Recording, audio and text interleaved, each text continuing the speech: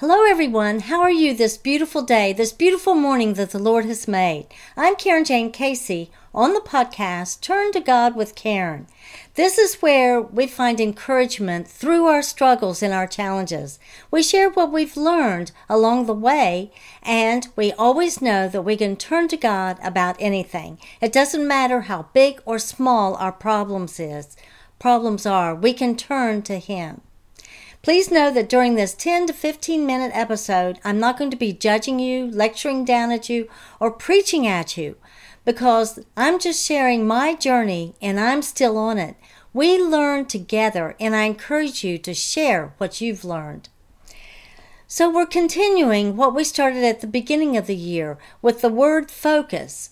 Focus on the Lord and our life in Jesus Christ instead of on the distractions of this world. And there are many distractions, aren't there? And it's important to walk in love as we remain focused and remembering the greatest commandment, which is to love our Creator, the one who has unfailing love towards us, to love our neighbors, those in need, as we do ourselves in a balanced way. And then Jesus tells us to even love our enemies. We build upon the focus on the Lord and love and look at issues, problems that may, serve to trip us up along our journey. And in the month of March, we covered some of those problems, such as facing the unknown, which is something very prevalent, unfortunately, in this day and time. And then in April, we had a series on Christ crucified and He arose. And we asked many questions.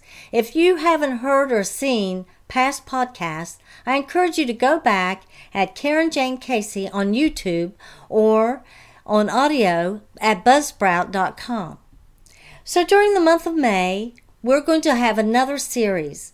And this is going to be, what can we learn from some of the women who lived during biblical times? Last week, we looked at the Samaritan woman at Jacob's well, also known as the woman at the well. As you may know, when confronted with Jesus, she repented of her sinful life and she became a believer. She witnessed for Jesus to many people, and they ultimately were added to His kingdom. From that, we can ask ourselves, will I let my light shine? Anyway, today's episode is from the book of Esther in the Old Testament. As we talk about Esther today, please note that there are many, many absolutely fascinating stories in the Bible, a history about real people and real events. And the story of Esther is so compelling, I don't want to miss out on very much of it, but I'm going to kind of summarize chapter by chapter. So bear with me.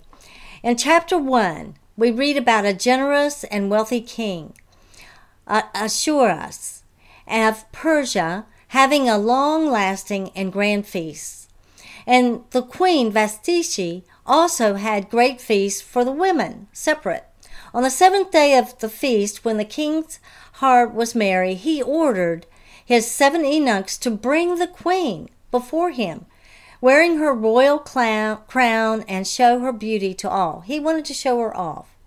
But in verse 12, but when Queen Vashti refused to come, therefore the king's anger burned in him.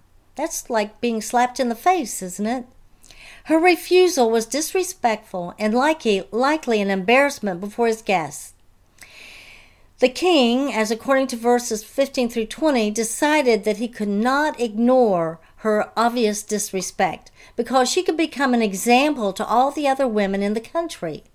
So the king had his Queen Vashti dethroned. So then in chapter 2, the king made a choice of many virgin maidens and selected Esther to be among the contestants, kind of like a next round, to become his queen. In verse 10, Esther didn't share that she was Jewish. Mordecai, her uncle, had charged her not to do that. So the king did not even know that she was of the Jewish faith or the Jewish family. So Esther began a 12-month beautification process with these other women, an elaborate process. In verse 14, we see that each woman went to the king in the evening and then returned to another house in the morning, and he would grant them a request. Each woman could not see the king again unless he requested her to come back to him. So then in verse 15, when it was Esther's turn, she only requested to bring what the custodian had advised her to ask. In other words, I'm thinking the other women must have requested a whole lot more because they could. Esther obtained favor in the sight of the king and all who saw her. Let me repeat that. Esther obtained favor in the sight of all who saw her. Verse 17, and the king loved Esther above all the women, and she obtained grace and favor in his sight more than all the virgins, so that he set the royal crown upon her head and made her queen, Queen Esther. And the king made a great feast, calling it the Feast of Esther. So following this, Mordecai, her uncle, discovered a plot against the king. He was at the gate and he happened to hear some of the disgruntled eunuchs making a plan to lay hands on the king and to kill him. So Esther's uncle told her about this plot, and she warned the king. So this was confirmed, and the disgruntled eunuchs were all hanged. and that report by Mordecai was then kind of overlooked. It kind of fell through the cracks. Then we get to chapter 3, and it tells what else is going on. And we need that information in order to get a full value of what Esther does that is so brave. Haman, the king's court, of the king's court, had received a great promotion above all the princes who were with him. So Haman, had this great position. And it was only Mordecai of all the servants who refused to bow down to him and pay homage. So Haman developed a hatred towards Mordecai and towards the Jewish people. And he cleverly proposed to the king a way to get rid of the Jews. So in verse 8, Haman weaves a tale to the king about the Jews, and Haman managed to get the king to make a decree that would end up going against the Jews. He was just allowing Haman to do as he wished. So there it was. Haman had permission to destroy all the Jews from the king. In chapter 4, Esther agrees to help the Jews because Mordecai tells her about this proclamation. And this is where we begin to learn what it is that Esther did that was so strong and brave. Mordecai shared with her, of course, what was transpiring with Haman and the king, the hope that Esther would go to the king and plead for her people. Well, it wasn't that simple. Esther reminded Mordecai that anyone entering the court without first being called by the king could have been instantly killed. And she hadn't been called for over 30 days. So, this is a major dilemma. Is he going to call for her in time? How could she plead for her people? She couldn't go to him without being called, or she may be killed. So, and then verse 13 through 14, Mordecai's response is significant. And it's significant for us today. It's significant then and now. For such a time as this. For such a time as this. Have you ever heard that? What does that mean to you? She had an important, pivotal moment. Maybe that was why she even was on earth. Maybe that's why she even became queen. For this moment, such a time as this. Mordecai recognized that there is no accident, no coincidence that Esther had been placed in the position as a queen at such a time as this. The Jewish people, the lives of the Jewish people depended on what she did to save them. Esther had been at that uniquely prepared place by God for that very moment. She was brave, she was confident, and she didn't doubt herself. She didn't question her worthiness or ability to succeed in this mission that she had. God had a plan for her, and she realized that it was her calling, her purpose to accomplish this for her people. She was faithful and strong as she carried it out, regardless of the risk to her own life. Esther commanded all the Jews to fast and pray to God. That's a good thing to do first. Fast and pray. And she said, I will go to the king, which is against the law, and if I perish, I perish. Let me repeat that. I will go to the king, which is against the law, and if I perish, I perish. So she was willing to risk her life. Chapter 5. Esther made certain that the king saw her standing in the inner court of his palace. That was important because he had to be the one to initiate her coming to him. When he did see her, she found favor in his sight, and he asked his queen what she wanted, her request, and he would give it to her. So let me read that part of chapter 5. Esther asked the king and Haman to come to a banquet she had prepared. So the king and Haman came to the banquet that Esther had prepared. And the king said to Esther at that banquet, What is thy petition? And it shall be granted to thee. What is thy request? Even if it was half the kingdom, it would be performed. Wow. And then Esther answered, My petition, my request is, if I have found favor in the sight of the king, and if it please the king, let the king and Haman come to the banquet that I shall prepare for them, and I will do this tomorrow as the king has said. So Queen Esther invited the king and Haman, who was the Jewish archenemy, to a special banquet for just them. So she had her plan set out. But meanwhile, the plot thickens in another part.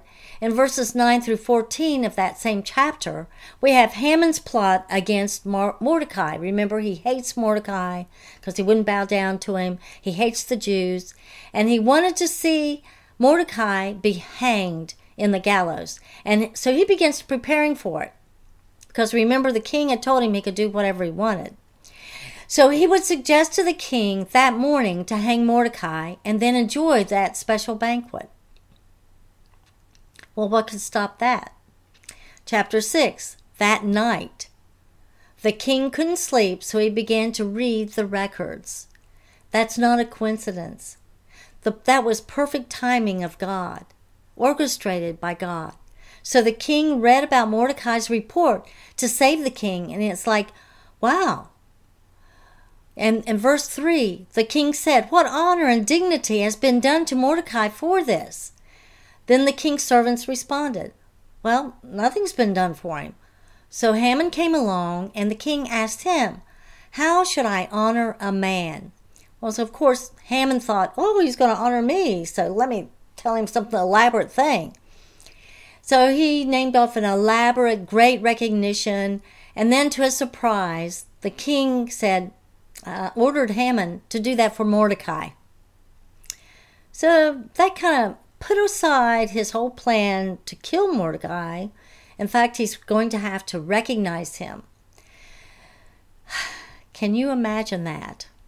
Anyway, chapter 7. So while at the banquet, the king again told Queen Esther that he would grant her request, up to half the kingdom. And this is her response. And I'm reading parts of verses 3 through 6 of chapter 7. Then Esther the queen answered, If I have found favor in thy sight, O king, let my life be given me at my petition, and my people at my request. For we are sold, I and my people, to be destroyed, to be slain, and to be perish. Then the king answered, Who is he, and where is he that presumes in his heart to do this? And Esther said, The adversary and enemy is the wicked Haman. Yes, the king found out about the gallows that were meant for Mordecai and ordered Haman to be hung there instead.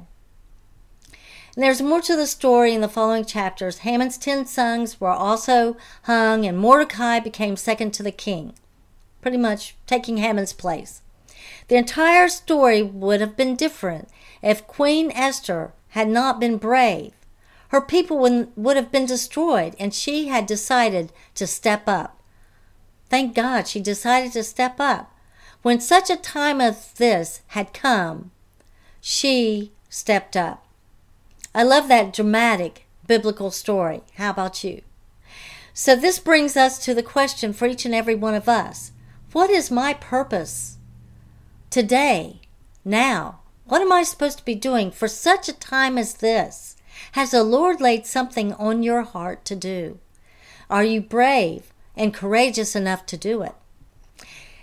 We each have something unique to do, that's for sure. And we are called to do something to bring increase to the Lord's kingdom, always to His glory.